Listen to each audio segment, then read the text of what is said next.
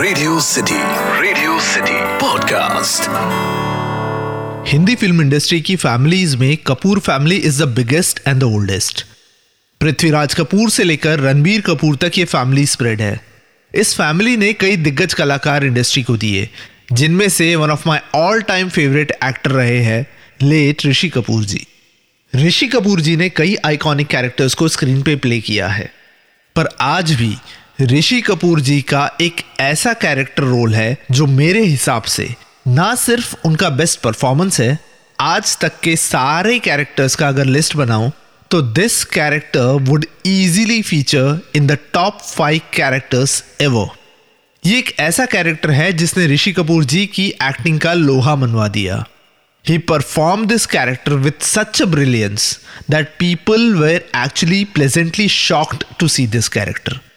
ये रोल, ये कैरेक्टर उस फिल्म का लीड नहीं था, बट इस कैरेक्टर के इतने अमेजिंग शेड्स है और इस कैरेक्टर का इतना अमेजिंग कैरेक्टर डिजाइन और कैरेक्टर आर्क है कि I always rate this character as one of the best characters जो हिंदी फिल्म इंडस्ट्री के पर्दे पर आया होगा। रादर ये कैरेक्टर एक पूरी की पूरी स्कूल, एक पूरी की पूरी इंडस्ट्री है about acting.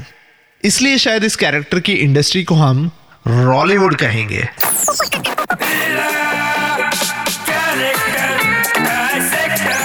Character dissector with Atiq. Radio city पर मैं हूं कैरेक्टर डाइसेक्टर अतीक। रॉलीवुड यानी कि लक बाय चांस फिल्म का ऋषि कपूर का अमेजिंग कैरेक्टर रोमी रॉली। रोमी रॉली जो रिप्रेजेंट करता है बाइगॉन एरा को, या कहे तो गुजरे जमाने के फिल्म डायरेक्टर प्रोड्यूसर को। लक बाय चांस फिल्म में हमें दिखाया जाता है कि किस तरह से रोमी रॉली, जो काफी हद तक सुभाष घई की तरह दिखता है, हिंदी फिल्म इंडस्ट्री का बहुत बड़ा डायरेक्टर प्रोड्यूसर है, जिसने ना सिर्फ कई सारी सुपरहिट फिल्म्स दी है, पर साथ में जफर खान यानी ऋतिक रोशन जैसे स्टार को भी बनाया है।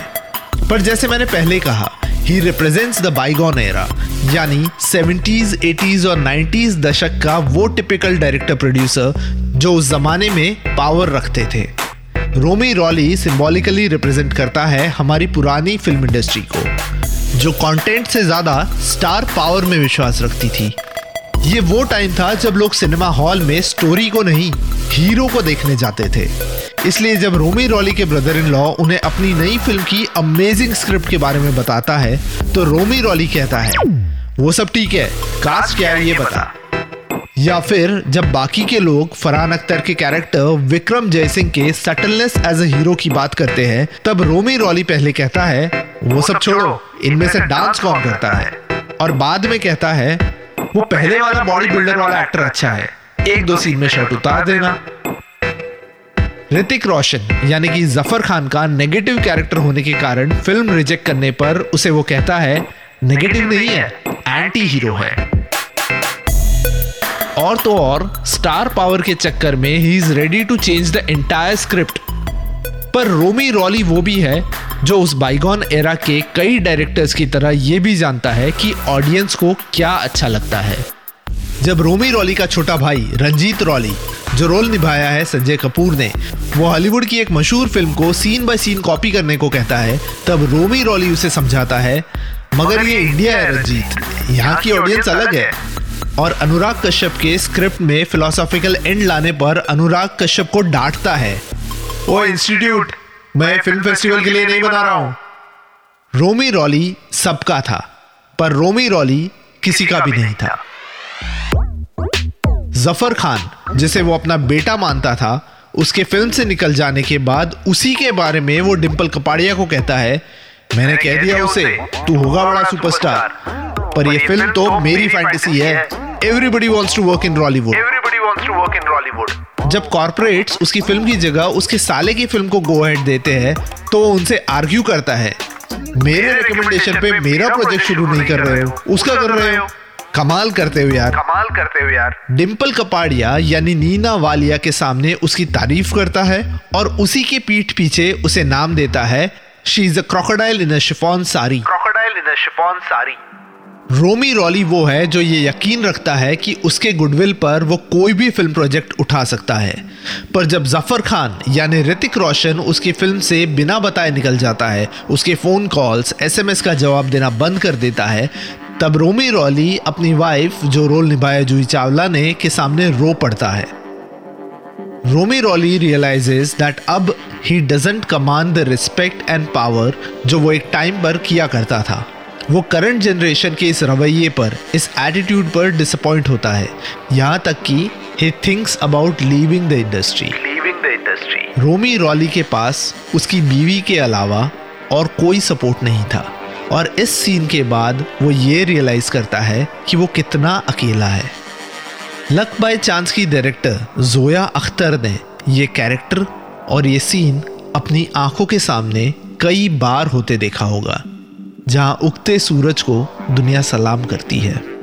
ये सीन कहीं ना कहीं जोया अख्तर ने जानबूझकर डाला होगा to show how fragile this industry is. ये इंडस्ट्री अंदर से कितनी खोखली है। लक बाय चांस का रोमी रॉली जो रोल निभाया है मरहूम एक्टर ऋषि कपूर जी ने। अगर आज तक आपने ये फिल्म ना देखी हो तो इस अमेजिंग एक्टर के लिए ये फिल्म एक बार ज़रूर देखिएगा। स्पेशली वो सीन जहाँ रोमी रॉली के पास सिर्फ एक ही डायलॉग है, क्या बात है। पूरे सीन में ऋषि कपूर ये डायलॉग क्या बात है 3 से 4 बार अलग अलग वर्जन में, अलग अलग एक्सप्रेशन में और अलग अलग इंटेंशन में बोलता है। पूरे सीन में उनका सिर्फ यही डायलॉग है, क्या बात है। ये वो सीन है जहां ऋषि कपूर जैसे महान एक्टर का लोहा हम सब ने माना।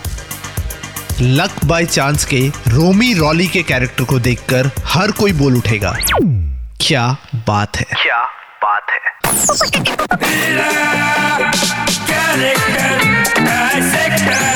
Character dissector with Atiq. इस पॉडकास्ट का फीडबैक देने के लिए मेल करें podcast@myradiocity.com पर या फिर इंस्टाग्राम पे RJ_अतीक पे DM करें।